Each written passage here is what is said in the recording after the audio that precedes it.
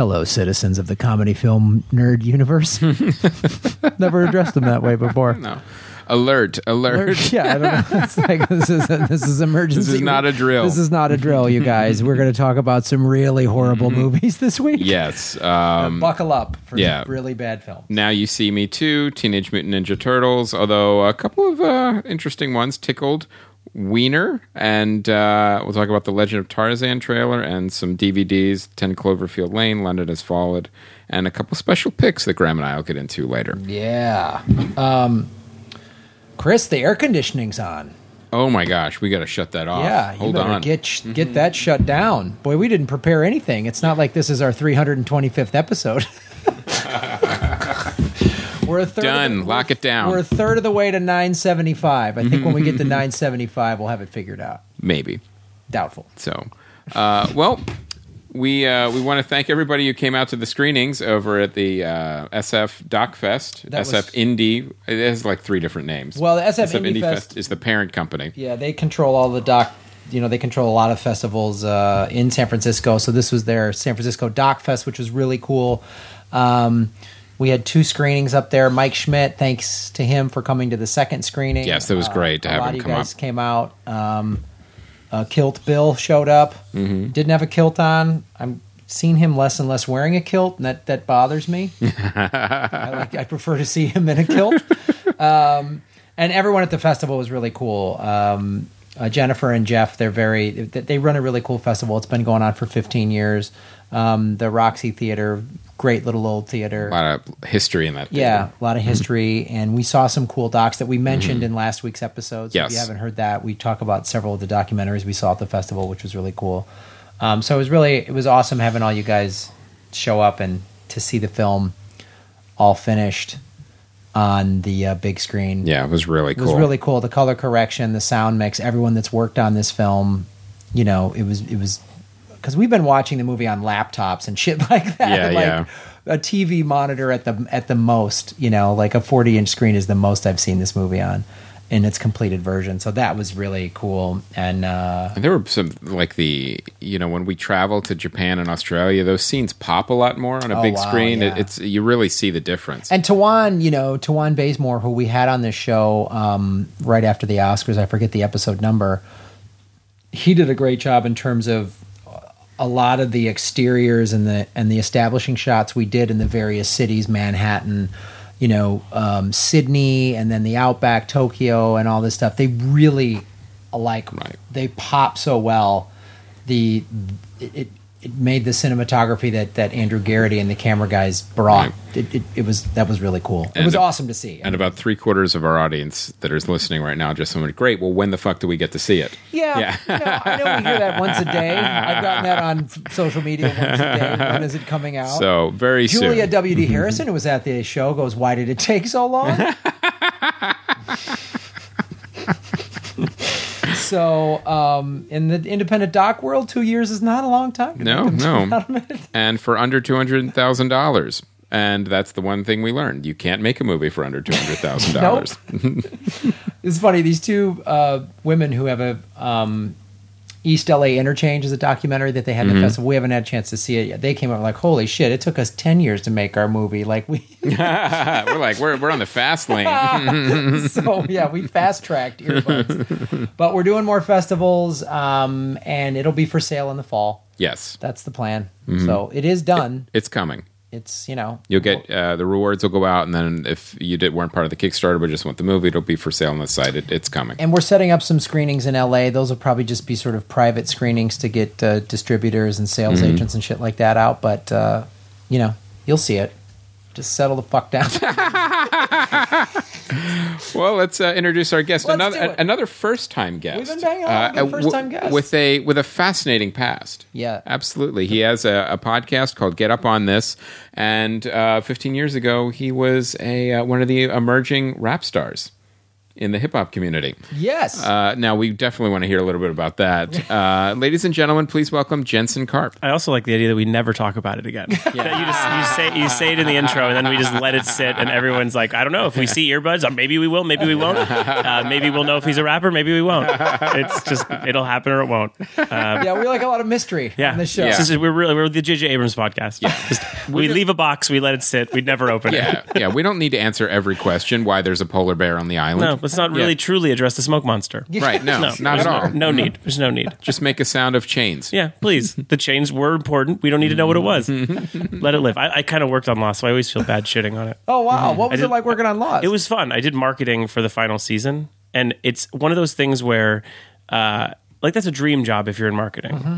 And then when you're in it, because you don't have to give any information. Yeah, it's great. Yeah, but you guys should watch it. That's really what your job is. You just make a shirt that says "watch it." And it was fun because you get to do anything you want. It was such like a open, empty canvas. And then I did weird scavenger hunt stuff in different cities and different countries, and you could buy posters at the end of it and all this crazy stuff. And it was like basically I've never had a job since that just sort of allows you any idea you want to go through. How often how much did you get to sort of work with JJ and the cast and stuff like that? Well, JJ not much because he really wasn't involved in the show after season 1. Okay. But I worked with Damon and Carlton every day. Oh, wow. Yeah, which was crazy. I mean, I've never had that in my life since. I've worked on other great things like Breaking Bad and marketing and things, but I didn't work with Vince Gilligan every day. Right. That was a one-time thing where Damon, I could get on the phone. I had to get on the phone every day with Damon or in some capacity and get involved with him almost every day for a couple months. That's awesome. Yeah, it was amazing. It was. It's been almost 10 years. I don't know when the finale ran, but I started about a year before that.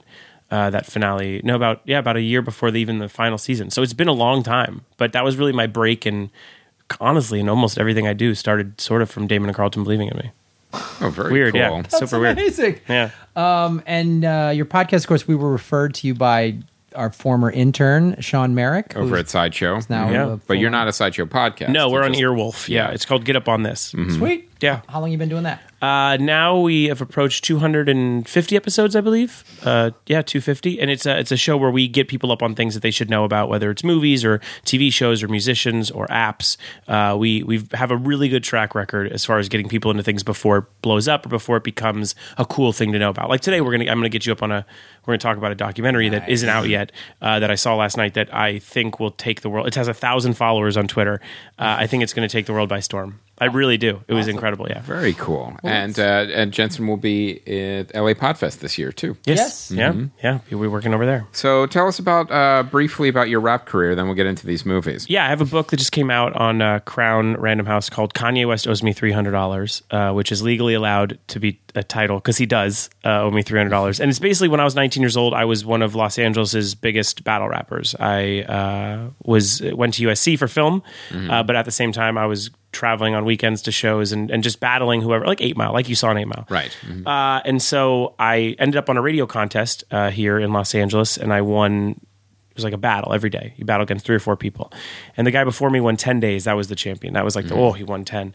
I won 43 days. And so when I ended that reign, I ended up signing $1 million record deal with Interscope Records. And I recorded an album with Redman and Fabulous and DJ Quick and DJ Clue and the Black Eyed Peas. And one of those people was a very young Kanye West. So this book is a collection of stories from being like the most, because I look like if J.J. Abrams was like, I want to be more Jewish, which I don't know why he would do that. But like, I don't look like your normal rapper. I don't sound like it. So it's a fish out of water story about all these experiences I faced. One is with Kanye. That's just one story. But it's a bunch of different stories about someone who was sort of promised fame and in the end didn't necessarily work out for him. And it's a sort of full progress story, and I'm really proud of it. Now, do you think after the first printing of this book, you'll get a check from Kanye for $300? I think he should have done it earlier, because he knew of the title from what I understand. I mean, that would have just cut my legs off, because I would have went and done interviews and been like, well, he paid me, so the title is sort of insignificant now. But I had a great, I had a great time with him. It's not like a book that dogs him. It just sort of tells you what I saw, and being one of the first stops for such a huge megastar, and being there when he had adult braces and stuff. It's just like such a weird thing to see what he's become. Wow. Yeah. Very cool. That's cool, man. So, all right. So where should we start? Should we start at Now You See Me Too? Yeah. Okay. Let's hear it. Now, before you start, I have to say the first movie, wasn't that great. It was watchable. It was passable, but it was interesting. We were talking about before the show. It's something you could barely get through on a plane. Right. Yeah, it's an airplane movie. Okay, yeah, this will kill 2 hours. It had an interesting premise that kind of Clive Barker has also kind of gone through a little bit, where you have people doing magic, but then they actually have magic powers, like Lord of Illusions kind of thing. But the whole first movie was getting to that point where like real magic is revealed, and like that's how it ends. I'm like, okay, so you just gave me a first act. It's an origin, yeah. And a very sloppy and slow first act at that. So now I'm curious to see, does this movie pick up there where, yep, magic is real. Now we're going to see like how it all implements into showmanship and how all that works. God, this movie is so puzzling on so many levels. Like magic hands puzzling, or puzzling like ugh, like why did you do this? Right. Not like how do you do that? Like, no way. It's really like why? Yeah. Why did you do this? Got it. It's so. First of all, where do I start? It says okay. So the trailer for this and the whole movie acts like they have this like everyone can't wait to see this. Like the first movie was just nuts. Like everyone went, holy shit, did you see Now You Can See Me or whatever? Now You See Me. The trailer is like, they're back, and it's like, who gives a shit? It's not Ocean's 14. Yeah, exactly. Right. Yeah. It's like and that's what they're acting like. Like it's their first Avengers movie. It is. Yeah. Or like it's the advertising of like when they showed Spider-Man in the Captain America trailer, and you went, oh fuck. Yeah, they got the band back together. Like holy shit! Yeah. Like you got chills, and then Civil War is a really awesome movie. This movie, god damn it! It's the magic trick is how did you get Mark Ruffalo, Morgan Freeman, and Michael Caine to agree to this fucking movie? Yeah. That's the trick, because they try really hard.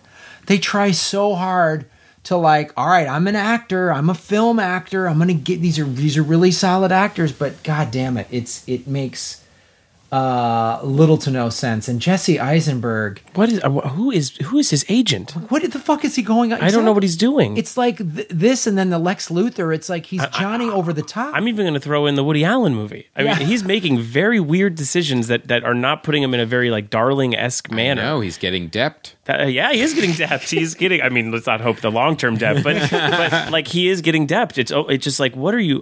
What decisions? Who is doing this? And then you see things like Miles Teller, and you're like, well, good for him. Like there are certain people in his little demographic that are making good decisions, Michael B. Jordan, etc., but not this kid. I know he's good. He is the antithesis of the other two, Miles Teller and Michael B. Jordan, who have like a Fantastic Four misfire. Sure, but you have to do those. That's forgiven. Yeah, you have to do those because if anyone came to you and like, do you want to be fit? You don't have to do all of them. No, right. also, you don't have to do the ones that make you make bad decisions. Right. Like the Lex Luthor one, he made bad acting decisions, and that to me is like because I've had an agent since I was a kid or whatever. Right. Like I think the good agents are the ones that don't just say, okay, you have to play Lex Luthor. It's also like, how are you going to play it? Right. Like instead, he was a mess. I know. Yeah, he was like a human mess in it. And this was another human mess. This is another. Yeah. Where he's just like he's. Do you see the difference too of like Jesse Eisenberg is the type of actor that needs a really strong director? Yeah, it's true.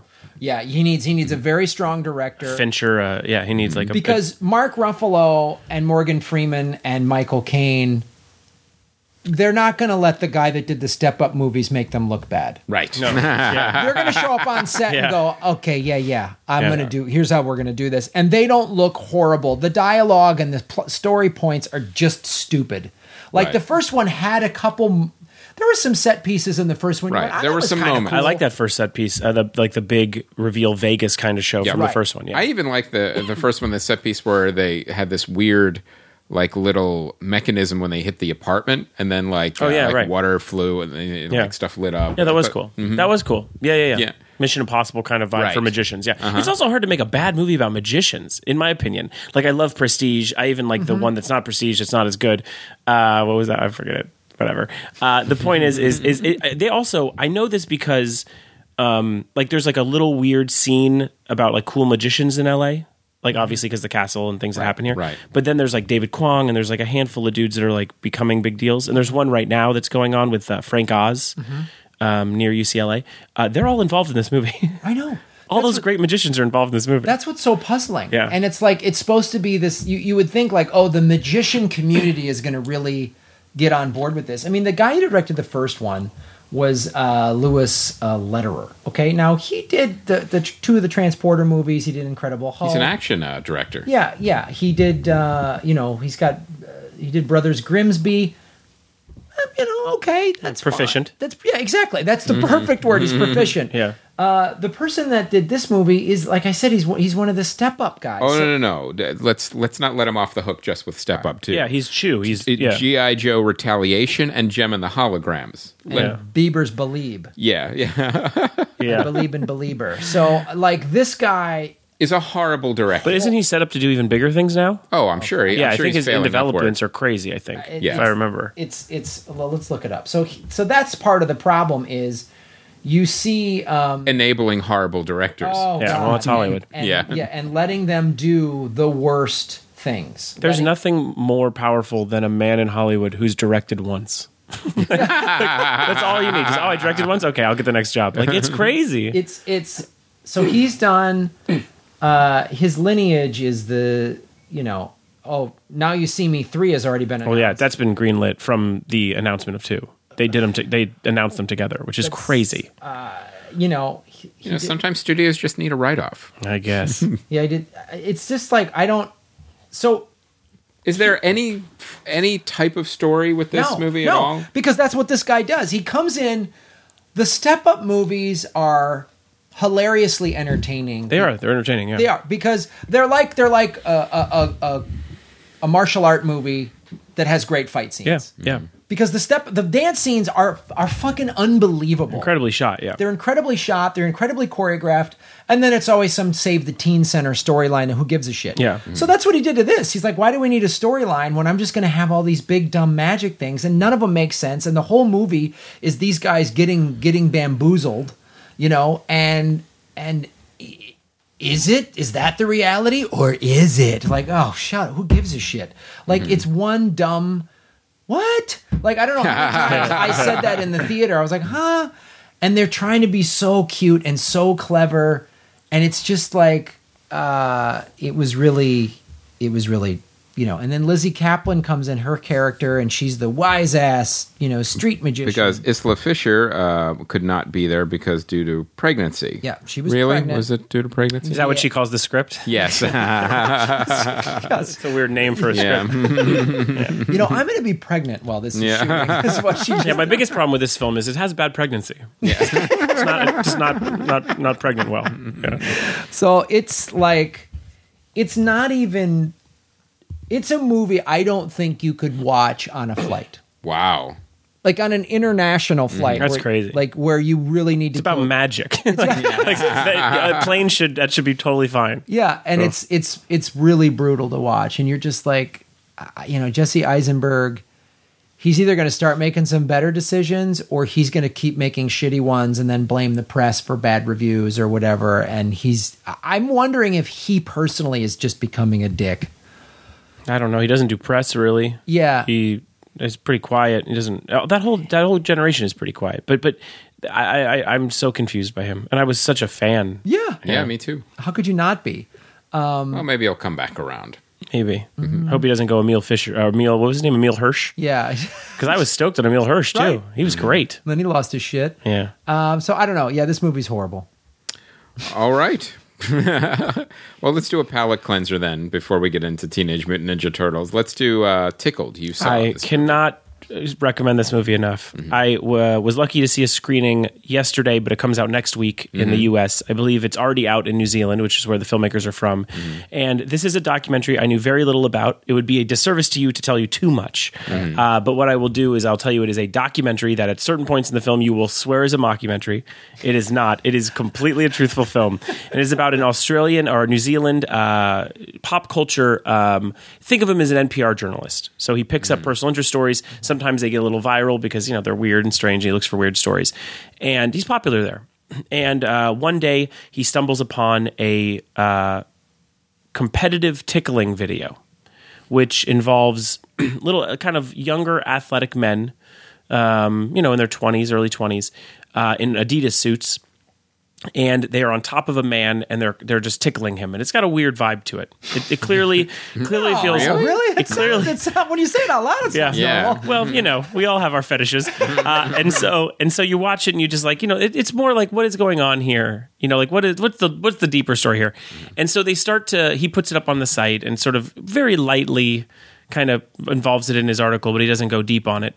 And then actually friends of ours, I believe, the Dollop guys. Nice. Oh, yeah. So the Dollop guys bring it up on a podcast, and that's mentioned in the movie, which was amazing to see. And that picks up a little bit of heat. And so now the Reddit community sort of follows up on this video. And from there, they are contacted. I'm not telling you anything you can't see in the trailer, which is my goal here. They're contacted by a company that tells them to legally please stop mentioning the videos in any sort of way, or we will sue you. And that company has a female name. And from there, they investigate everything that moves forward from that one letter. I guess it's also important to know that the letter is extremely homophobic because the reporter is gay. And it uses the F word. It's a crazy letter, and that's what opens up. Was from a company, though. Yes, And that sort of opens up the whole... it is what you wish Catfish was. It's what you wish. It starts from. Catfish is so disappointing. Like this is what you wish it was. This is. Oh my God. It is not only one of the funniest documentaries I've ever seen, which says it's a testament to the two filmmakers. Mm-hmm. Which are their names are David Farmer and Dylan Reeve. That's them, and they deserve every kudos they get. It reminds me of, okay, and I know this is a weird analogy, but it reminds me of Flight of the Conchords, because a lot of times when music is not in comedy, I'm like, oh, it's like, especially with my history. But the way Flight of the Conchords would weave in music, it was so funny. It was like so talented. Mm-hmm. In a similar New Zealand way, these guys are able to make an extremely disturbing documentary, a hair up on your arm at times documentary with laugh out loud bust ups. And the weaving in and out of it's just a talented documentary. Wow. So it doesn't, the whole thing is not about just competitive tickling. No, it's actually not about competitive tickling. We start there, but it goes into a completely different universe. Wow. And it is, I mean, there was applause. And if you're in Los Angeles, this coming weekend, the 16th, 17th, 18th, I believe, the filmmakers are here. Or at least one of the filmmakers are here, and he's doing a Q&A and screening at the Regent, I believe is the name of the theater. Yeah. And so that I know they have tickets up right now, but I 1,000 Twitter followers on this movie. I tweeted about it last night, and they retweeted me immediately. This is going to be a sleeper hit for docs. That's awesome. Yeah, I love hearing that. I'm pumped. Oh, it is. Now I want to see it now. Great. Yeah, All right. incredible. Tickled. Sweet. All right. So I wish I could tell you more, but it ruins the movie. Yeah. Right. Yeah. Let's all go see it. Yeah. Yeah. The docs like that are like discoveries. That's why they're so cool. You just go in not really knowing and just, let it wash over you. It's the thing, and we talk about it a lot on this show, but that's one of my favorite types of documentaries is we're going to kind of cover this thing. What the fuck? And then it takes some crazy turn. One of my favorite documentaries of all time is called Capturing the Freedmans. Yes. Which started the Drecki, who created Movie Phone and then became a millionaire and wanted to make movies. He wanted to test his filmmaking by making a documentary about rich family birthday clowns. Right. In New York City. So he just interviewed clowns for couple weeks, and all the ones who get thousands of dollars to show up to Park Place, and one of them, he said, well, let's talk about your family, and the guy goes, oh, I don't speak about my family. And he's like, okay. And he went home and he showed the footage to his wife, and his wife was like, go back. And he's like, what do you mean? He's like, go back to that man. And he went back, and you don't even know in Capture the Freedmans, if you watch it, you don't know that it becomes a movie about this man's family. Wow. He never says I started as a documentary about clowns. You never know any of that. You just watch this movie, and that to me is what I made a documentary, and it's funny you said 2 years for a full feature. I made a documentary that took me 2 years, and it's 13 minutes. So I know where you're coming from. But the journey of making those movies is what I like. As I've grown older, I've moved away from action movies, and these are the things that I sort of love the most, or these journey films. Yeah, I mean, we went through that a little bit, not entirely. We were asked this question at one of the Q&As in San Francisco about, like, Earbuds. We set out to talk about podcasting, and we were going to talk about, Paul Gilmartin's mental illness happy hour, and then we got all these interviews of people talking about their battles with mental illness and how podcasting had helped with that, and that changed the focus of the movie a little bit, Yeah, and Paul's podcast helped me too. I did it, yeah. It's a great podcast. Yeah. Well, cool. All right. Tickled. I'm in. Yes. So check it out. The next one is Teenage Mutant Ninja Turtles Out of the Shadows, the sequel. Also about competitive tickling. Yes. I did see the first one. And homophobia. Yeah.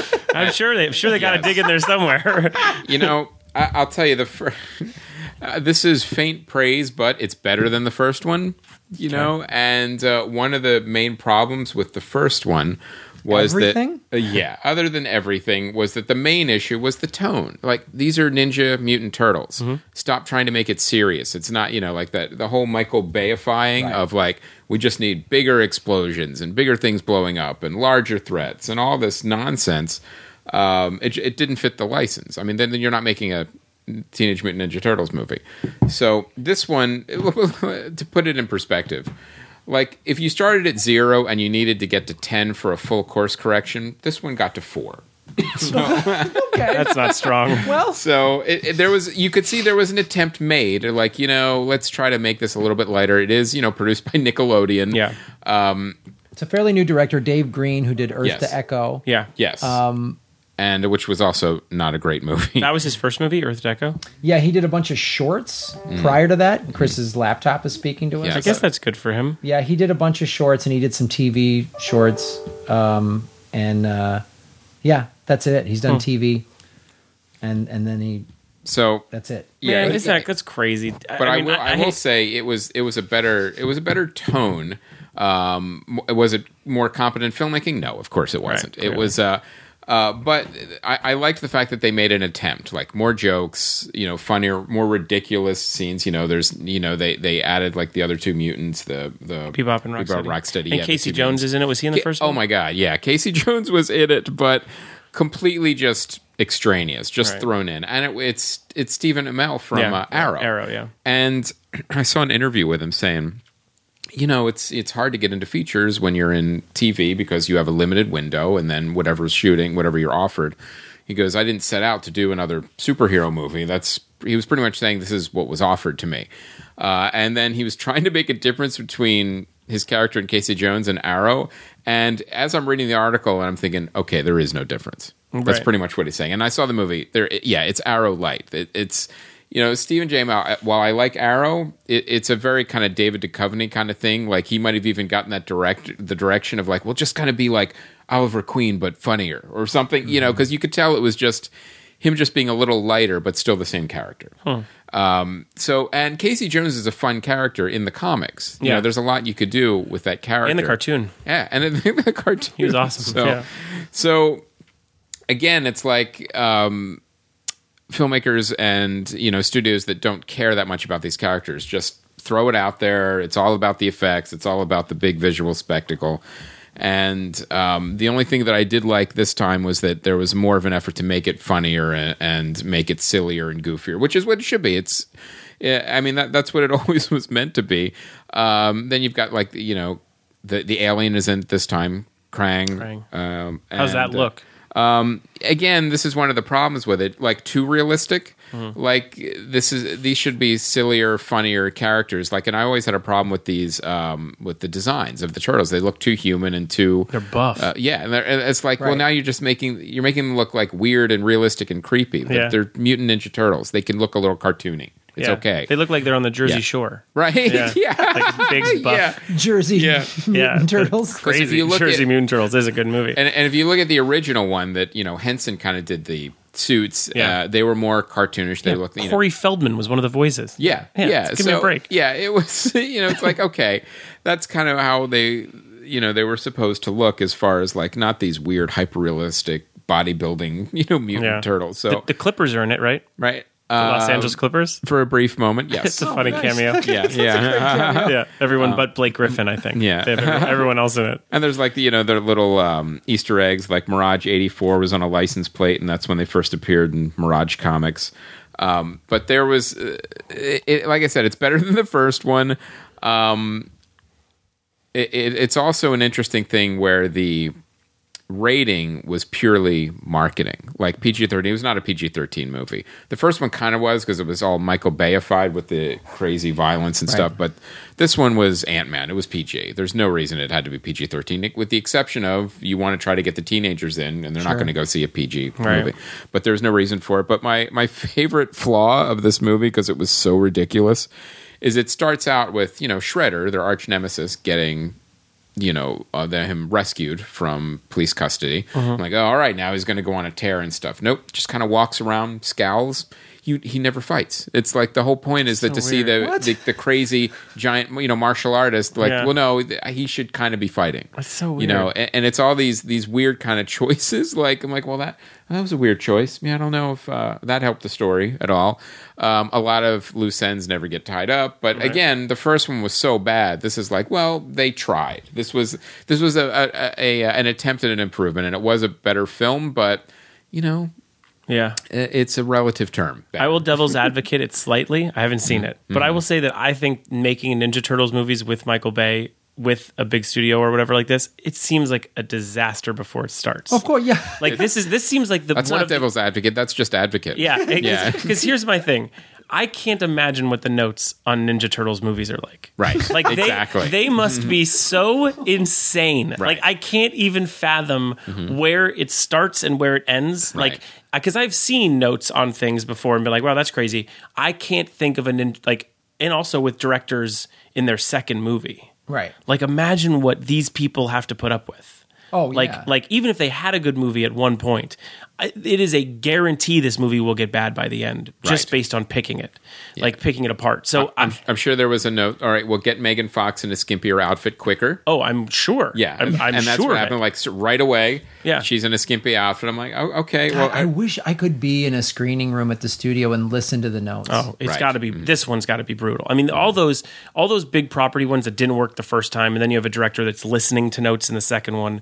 Like I can't imagine what these people are telling him, and also like those guys that write it. I mean, I hate to out this are great dudes. It's Applebaum and it's his partner Nemec is his last name. Yeah, Josh Applebaum and Andre Nemec. Nemec. I'm close with Josh, which is I am close with Josh, and I think he makes great stuff. He was working on Beverly Hills Cop with Eddie Murphy recently.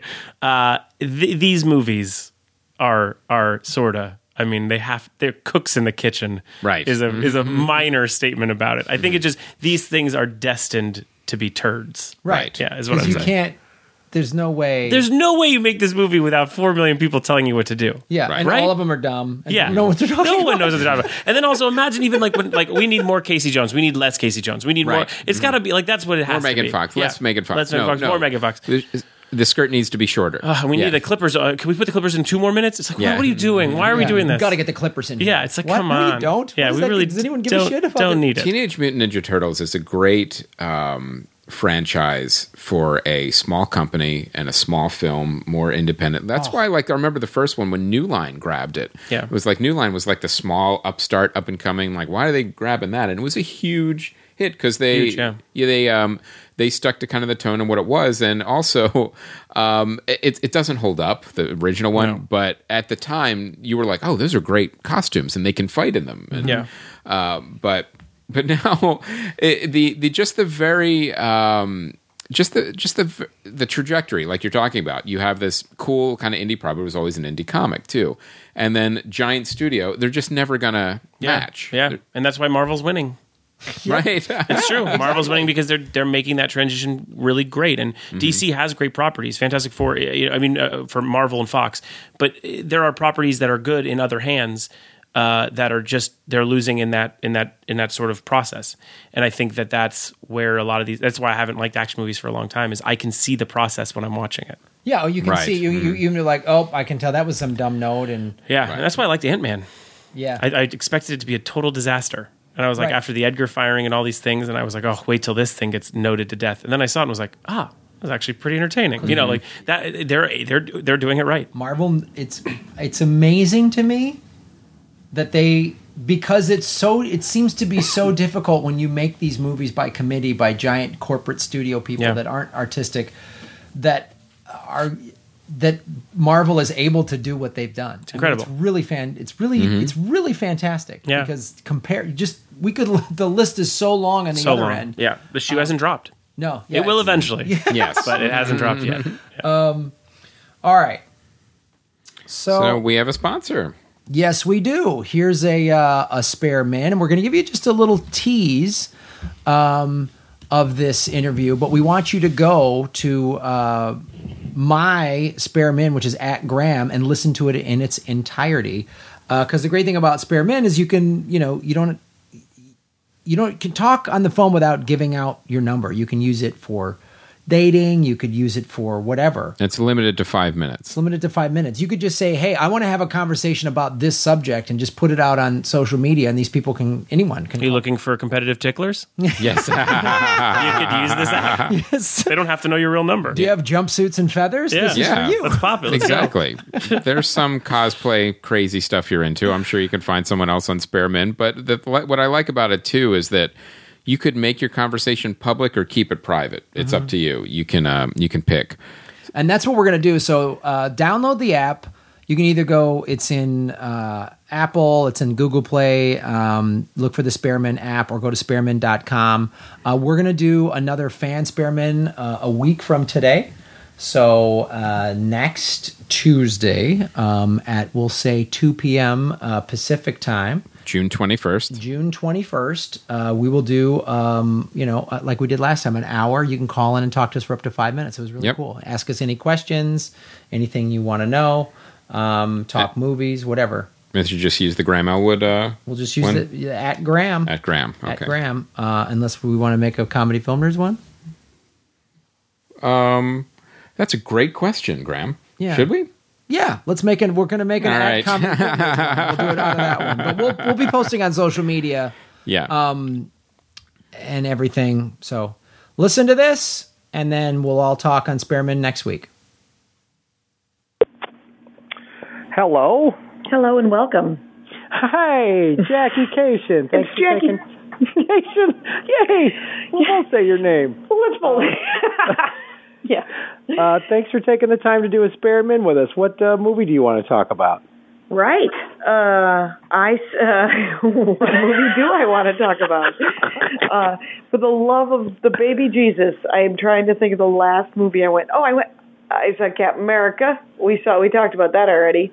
X-Men. Last movie I saw was X-Men. Oh, yeah. I want to hear what you thought about X-Men Apocalypse. So if you want to hear everything Jackie has to say about X-Men Apocalypse, download the Spareman app and go to @Graham, and you can see all of my public Sparemans and hear everything Jackie has to say about X-Men Apocalypse. Okay, we're back. Nice. So now let's talk about this trailer that we saw over the weekend, The Legend of Tarzan. What did you think of that trailer? God, I can't decide if this is like going to be cool, like the newest Planet of the Apes, the Planet of the Apes movie that came out I think last summer or the summer before, or is it going to be just a train wreck? I can't. The trailer's threading the needle. Is this some kind of giant effects-driven bullshit Teenage Mutant Ninja Turtles movie, or are they going back to the source material? They want to actually tell an interesting story, and I don't know. I watched it. I was weirdly bored. which I'm surprised by because I like watching it. I sort of got that Jungle Book vibe, and I liked the Jungle Book. I thought that was a fun movie. Mm-hmm. I just didn't. I don't know. There was no real relation to this for me. Mm-hmm. I think that's why I'm sort of the aspects of the trailer. I went ooh, and then I was like, so I can't tell. I can't tell if it has a really cool story, and they just decided to cut a look at how cool our graphics are trailer. Yeah. Or if there's no story, and that's why they cut that trailer together. It's hard to tell from that trailer. Because it did make you want to think they go by the old story, though. I know that was the feeling I got from it. Like they're like source material based, right? But I don't. That would be great. That leads me to believe it could be a good film, right? That's why. But I didn't feel that way. There was no connection in the actual things I was seeing. I just thought they wanted you to think that. I didn't feel it. It was not. I mean, I don't know. I was excited because it did seem people liked it visually, and so I clicked it, and I was like, oh, I don't know. This feels dumb. You feel like it's a shell game. Yeah, yeah. I got Monty'd. I don't know. It wasn't great. All right, so Jensen, you saw another documentary, and also we want to talk about your book. But let's talk about this movie, Wiener. Now, I was really surprised this documentary came out because I just thought that the story's been told. Ugh. There's very few people who want to see more of that story. Yeah, and it was a kind of a puzzling documentary to me because it was like, well, how big is the audience for this really that would want to see this film? Yeah, well, I unfortunately said I can't wait to see Wiener on my podcast, and now it gets used as a drop from fans and my co-host. It gets used, I can't wait to see Wiener, so I'll allow you to have that drop clean here as well. So here's the thing. This was, I mean, I don't know, we don't need to go too deep. You know the story. He was Anthony Weiner. Anthony Weiner. He tweeted his penis. Picture of his penis, not even that bad really at the time. Earlier, and then denied it. Like, right. Oh, that wasn't me. Right. And so then he denied it and then had to buckle down and admit that he had a lot of affairs sort of through technology. Mm-hmm. Nope. He has no touching affairs ever. Mm-hmm. He's never touched another person. He's married to one of the most powerful women in the Democratic Party, who is Hillary Clinton's, basically is her right arm, the most important person in Hillary Clinton's life politically. And so the reason this documentary is worth a retread to a story that you know almost everything about, it is not like the Tickling movie. It is not about this Anthony Weiner controversy to me. It is about megalomania. It is about technology in our lives. It is about narcissism. This man asked a documentarian filmmaker to follow him in his comeback. So after the first scandal, he said, follow me, I'm going to run for office again, and I'm going to rebuild my image, and you're going to document it. He still had problems. Even at the time of asking the filmmaker to document it, he has a second run of scandal. And, wow. And for the record, the documentary goes on. Mm-hmm. So you see things. It is a horror movie. That sounds like I'm kidding. There are times I had my hands over my eyes watching the interaction between his wife and him while we see things roll in. We see him learn CNN has something new. We see Huma walk in, his wife. We see them interact. We see them sit in silence. We see him turn to the camera and say, okay, we need a couple minutes. We see all of it. And it is a terrible fly on the wall movie. And it's beautiful in that way. In the sense that, so to try to understand, it's more about showing like these like power couples that just make these horrible arrangements? Well, she is not, we do not know the real arrangement there. She's an angel. Oh, okay. Maybe not. I don't know the story. All I know is from watching the documentary, I believe she is a angel on earth in some weird way, or there's something going on that I don't know. But she stands by her husband. We know that because that's in public. We know that they're still together.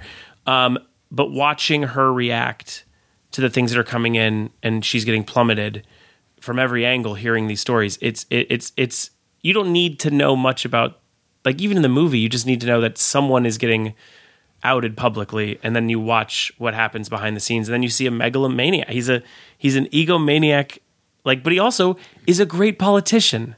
Which makes for a very weird dynamic because he's very passionate. Put him in a room, like any egomaniac, he will turn a room.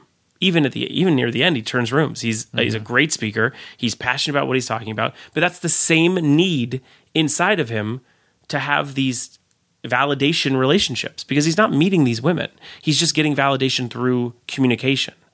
And that's a very strange thing to watch someone juggle, especially on a public scale. So it's a cool movie in that way. Wow. Oh, wow. Yeah. All right. And Well, I think you might be turning this room around. You should. I actually want Yeah. to see it now. Maybe Well, you guys you're want to gonna see a quick picture of my dick? Yeah, I got Yeah, okay, cool. I'll show you quick. That's how I get into it, and then I see the opening, and there it It's goes. about technology. wow, Yeah. that's great. Yeah, it truly is. Informative episode. Yeah, Okay. but give it a shot. Okay. And so overall as documentaries sort of I love them. Yeah, I mean, I'll see everything. I haven't been a big action guy in the last year or two. It's just because I feel like I've seen it before, and I'm just waiting. And that's why I did like a couple of movies here or there. But I'm excited to see Civil War because people have convinced me I have to. But I just don't want to. I don't know. did the love of documentaries kind of fuel your desire to write the book about what you went through? I don't know if it fueled it, but it's definitely from the same elk. Like that's where I have a passion to tell my story, is because I've seen. I mean, also therapy. Which is what, I mean, you brought up Paul's podcast, but I didn't talk about that on his show. But therapy, and I had failed, basically. So, like, I didn't release an album, and in hip-hop, that's like a cardinal sin. Like, you basically, because you're always so, especially as a battler, you're always so nervous to hand anyone ammo. And basically, being a failed rapper at Interscope Records after they spent $700,000 on you, like, that's the rocket launcher. You know what I mean? So I didn't really want to do it anymore. And for years, I had treated it, like this sort of hidden past. And I got back into comedy and did well as a writer. And if I got into a room and someone immediately was like, "Hi, Carl," my body would stiffen up. I don't want to hear about it. And even if someone would come up and be like, "I loved your music," I just like, "Okay, thanks," and just walk away. Like, I hid this. When it popped up on YouTube, I would email YouTube. I'd flag it. So you were ashamed of it? Ashamed of it. And so going through therapy and getting older and developing and sort of understanding it's part of my story, and having a bit of a health scare in my life as well, that allowed me to look back and want to tell the story chronologically and sort of from a larger place, which is, yes, I tell stories about writing songs with Cisco, and I tell stories about, Mark McGrath through my 21st birthday, very weird stories about being in this scene, but at its core, it's actually about finding a creative dead end and making a U-turn.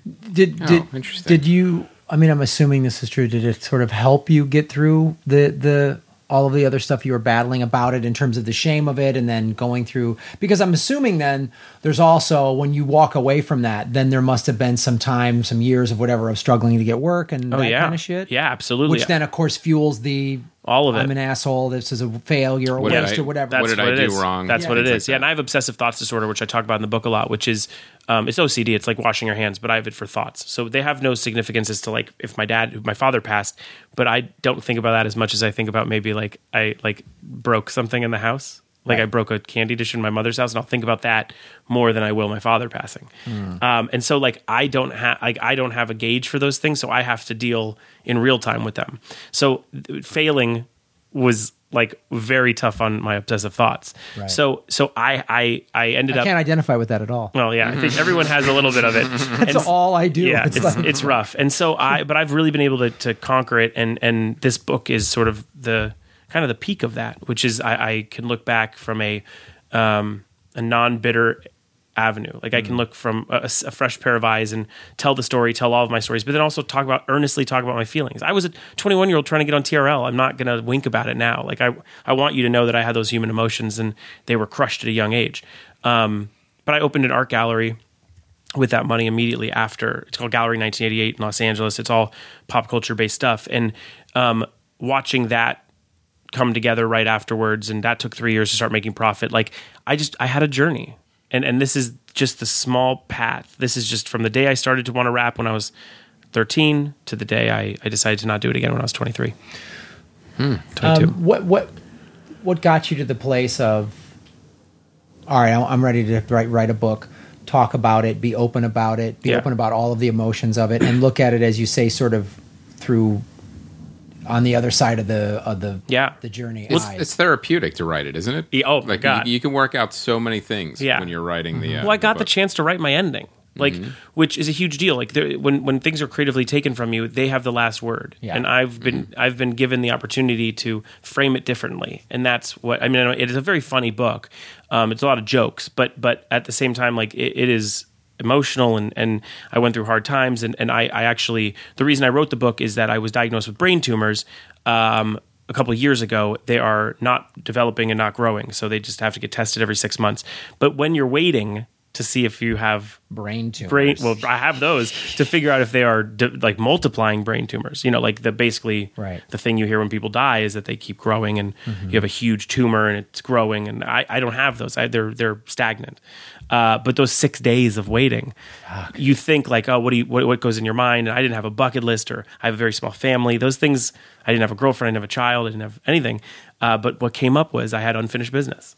And I knew that I had to tackle this to feel more complete. And I've had, like this book came out last week. It's been the best week of my life. And not just because like it gets a lot of attention or whatever. It's been the best week of my life because I feel free.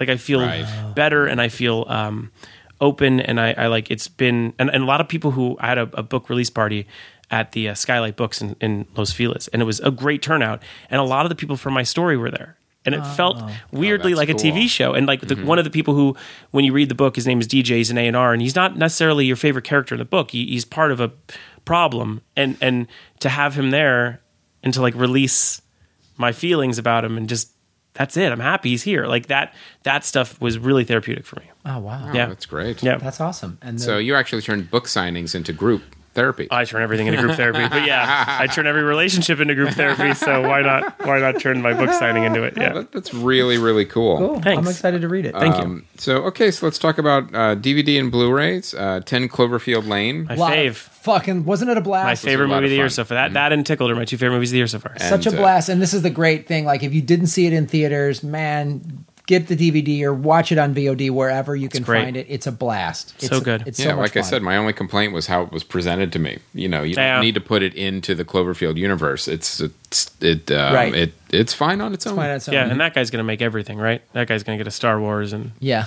What's his name? He's part of our scene a little bit. He's like in with the slash film dudes. He is. He's like he used to do like a podcast with them, and he was a buyer at my art gallery for a long time. Oh. He's a really nice guy. Just Trachtenberg. Dan Trachtenberg. Dad Trachtenberg. Yeah, he's part of the Buffyverse. Yeah, he's for a great. while, right? I don't know. I just think he's great. But this is his first movie. Right? He did a short. He's written for a long time. Oh, he has. Yeah, he's written forever, but this was his first feature. He did a couple of shorts, one called Kick and one called Portal. Portal's the one that got a lot of attention. Yeah. So this is... Good for him. He should make a million movies. Yeah. Yeah. That's always a good one. Give him a magic movie. Yeah. He's great. Yeah, so London Has Fallen. Yeah, that's another sequel that no one could wait for. Wow, that was exciting.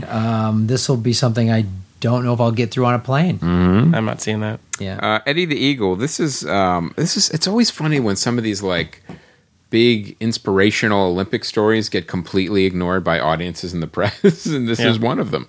It was I think a Australian ski jumper. He There's no ski jumping in Australia. or it was England or something, and then but I think it had Hugh Jackman in it too. Yeah.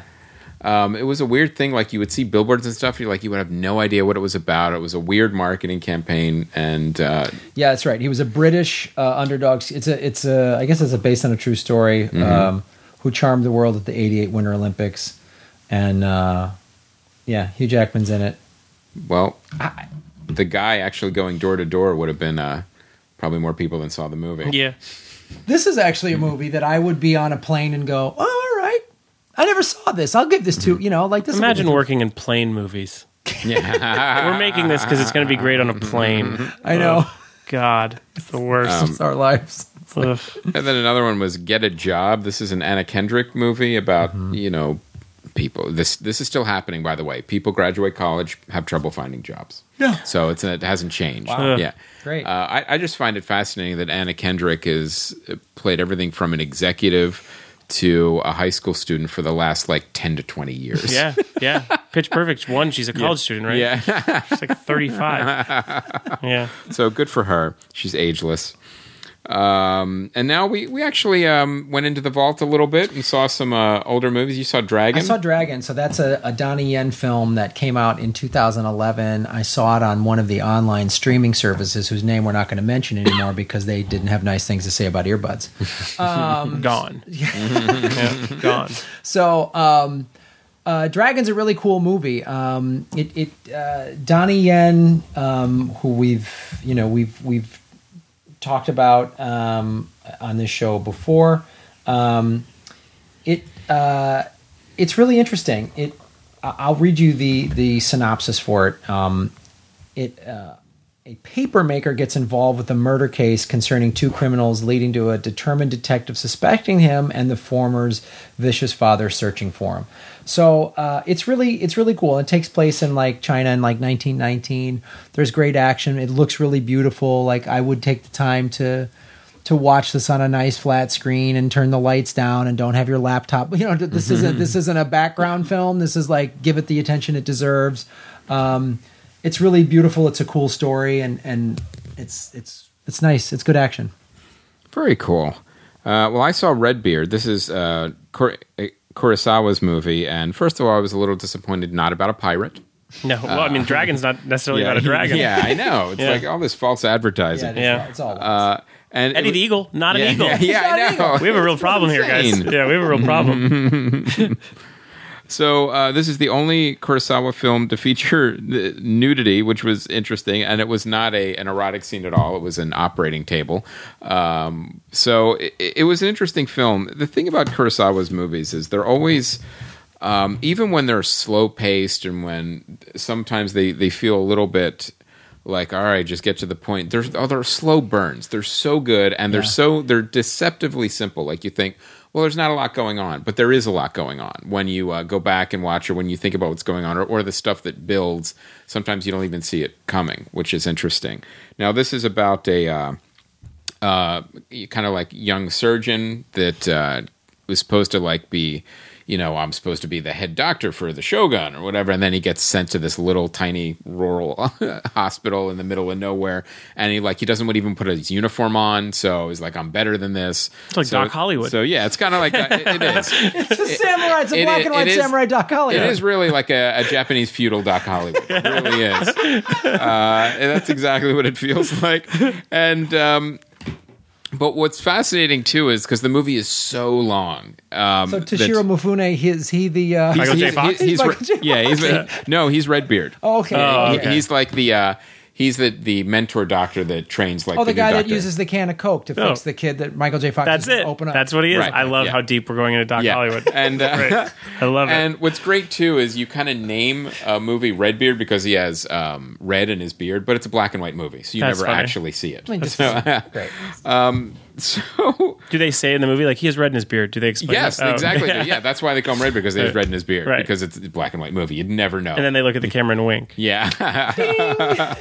Redbeard. So he wanted it so authentic. This is what I love. Kurosawa wanted the clinic to look so real. It was filled with expensive medical equipment, and even doors that were never opened were actually full of like pill bottles and That's stuff. so with actual weird. Pills. So the one thing that did make this movie go on way too long is that it was almost episodic. Like, all right, here's like a new case, solve this.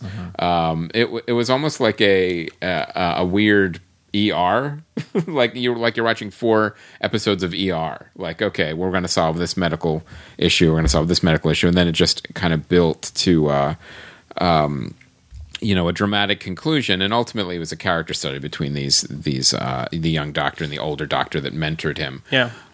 So it's I can't imagine Kurosawa ever making a bad film. Yeah. You look at Rashomon.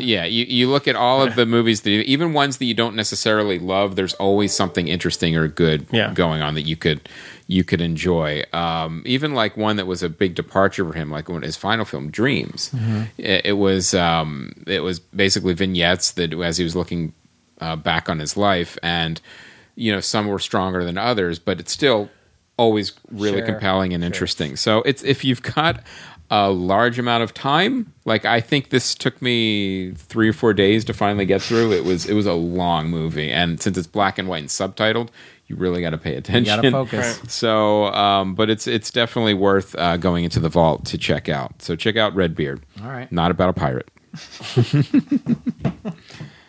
And the site spotlight and fan feedback, we've got Neil's Warcraft review. I'm surprised he was not as vicious on it as I thought it would be. He didn't like that movie, did he? It was borderline. It was like he was lukewarm on it, which is farther than I thought he would The get. trailer makes it look so dumb. Yes, and International numbers though. Now, Are they just insane? China, huge. It's like the biggest movie in China history or something. Yeah, Really? Because it's based on the video game that everyone plays over there. Yeah. World of Warcraft. But people play it here too, but they do. We don't let people get away with movies just because we play the video game. Right. Yeah. It's a little different over there. Now, this is the one rare occasion that they picked an actual filmmaker to make this movie, Duncan Jones, who did Moon and a couple other interesting he's movies. Great. So you have a filmmaker that tried to actually put an actual movie in here, but ultimately did it succeed? I don't know. Right. But check out Neil's review. You can see him being pleasantly surprised on the movie. And the other thing we wanted to talk about is that we're doing some contests. We're giving away some free stuff. I believe it's on Instagram. So check it out. You can check the Twitter and Facebook feeds for the contest details. What's going on is our social media person, Daniel, is handling the contest and shipping out the rewards. So we kind of gave him carte blanche. Yeah. Run it any way you want. So check out what he's doing.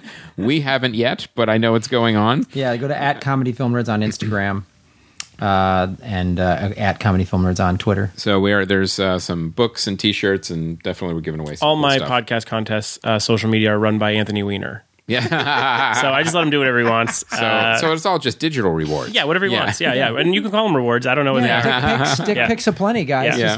Just go there. We're going to be. You could win a digital penalty. Yeah, absolutely. It's not. You're not winning. You're losing. Yeah. So premiering this week, Central Intelligence. I feel bad for Kevin Hart. These are the scripts he's getting. He's a funny guy.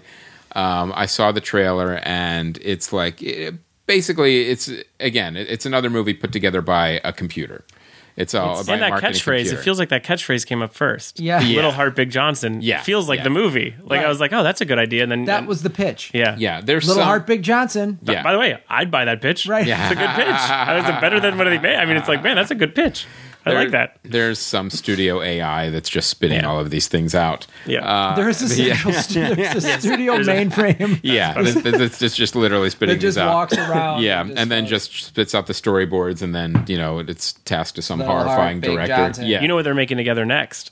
What? Jumanji. No. Yeah. Kevin Hart and The Rock are making Jumanji together. They're remaking Jumanji. Yeah. I wrote on the MTV Movie Awards. This isn't a scoop; it's online. But I wrote on the MTV Movie Awards they were the hosts, and at one point, Kevin Hart jokingly, we were talking about stuff. He's like, "You know how fucking famous we are? We're making Jumanji," which is my favorite line. I want that as a T-shirt. You know how fucking famous we are? We're making Jumanji. It made me laugh so hard. But yeah, they're making Jumanji together. Wow. Yeah, Nice. I don't know how that works, but Nice. All right.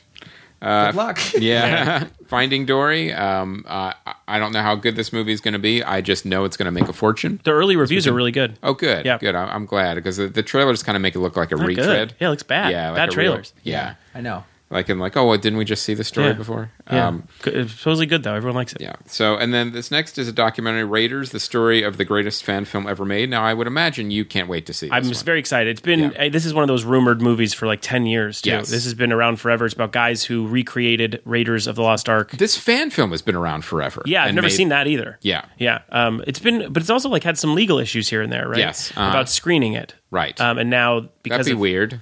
What do you Because they did a shot-for-shot remake of Raiders of the Lost Ark. is They'd that have but is that illegal? I know this is a dumb question, but is that illegal? If it makes money, it is. Right, but I always thought they just screened it.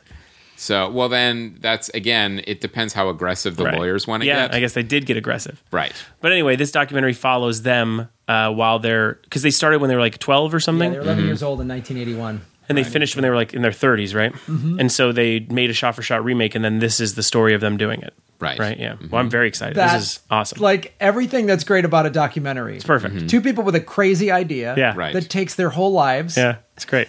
It's great. I And love we it. get to see the journey of making it and then the actual finished to make product. a movie Yeah. that was already made. Yeah. yeah, to reshoot it. And supposedly some of the shots are like really good, and then other Right. ones are like campy, but they're supposed to be really. But it's the Right. thing that's why all story. of us, we're kids when that movie came out. We all go, "Oh, that sounds awesome." It sounds great. Yeah, yeah. Do that in a I'd love to minute. make that in my Yeah, I would backyard. give 25 years of my life to that. Yeah. I do that. Yeah, I've thought about that more than I have marriage. Yeah. I've definitely thought about remaking a film for my childhood more than having kids. I'd start doing it now. Yeah, I would do that we right should now. start shooting Maybe we this should do Goonies. Yeah. Oh, Goonies would be good. Chris's backyard. Let's Yeah. do it. Let's do Now You See Me Too. Yeah. It's a small Shot for take. shot remake. Yeah. Man, we would do a director's cut. Yeah. It's a real undertaking. Our remake would have a story. Yeah. Yeah, that is the difference And in ours. actors that wanted to be there. Yeah, that is A fan reboot. Oh yeah, fan reboot's not a bad idea. That's a great idea. Fan reboot's kind of Cloverfield. Yeah. A little bit. A little bit. It's like, oh, I made it what I wanted. I can see that. That's why 10 Cloverfield Works. is great. I know. I know. All right. Well, that's our episode, guys. That's everything. So download the Spearmint app, listen to who we had on today, and of course we'll do the fan one next week on the 21st. We will be announcing more screening dates for earbuds. In the meantime, of course, Los Angeles Podfest, September 23rd through the 25th.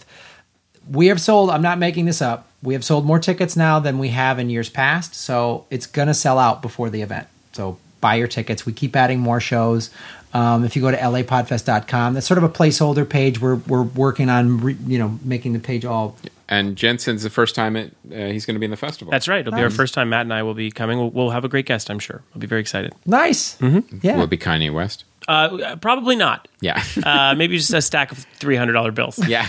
And I just interview it and talk to it about why it's so important to me. He's going to interview $300 bills. Yeah, no big deal. Well, we're happy to have you. I'm excited. Yeah, thank you guys for having me on. And you can follow me on Twitter at Jensen Clan 88 with a C because I'm not racist. It's JensenClan 88, and all the stuff I do is at jensenkarp.com with a K. Where can they get the book? Everywhere. But I put all the avenues that they told me to put on. Like the company was like, it's like Amazon, and it's an iBook or for your Kindle. And then I narrated the audiobook.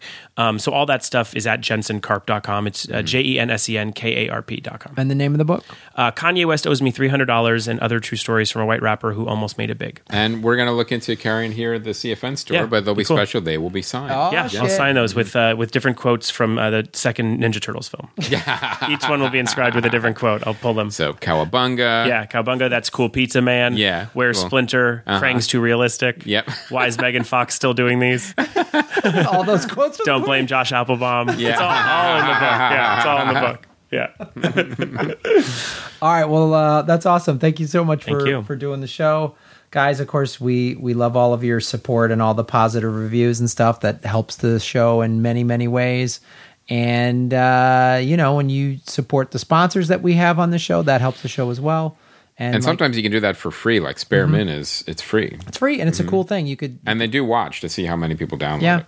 So they're noticing the reason they keep buying more ad time and stuff is because you guys download, support it, and all that stuff. So you guys are awesome. Hope to see all of you at Podfest in September. Thanks again to our guest Jensen Karp. Bring your kilt. Bring your kilts, kilt party, kilt it up at the Sofitel.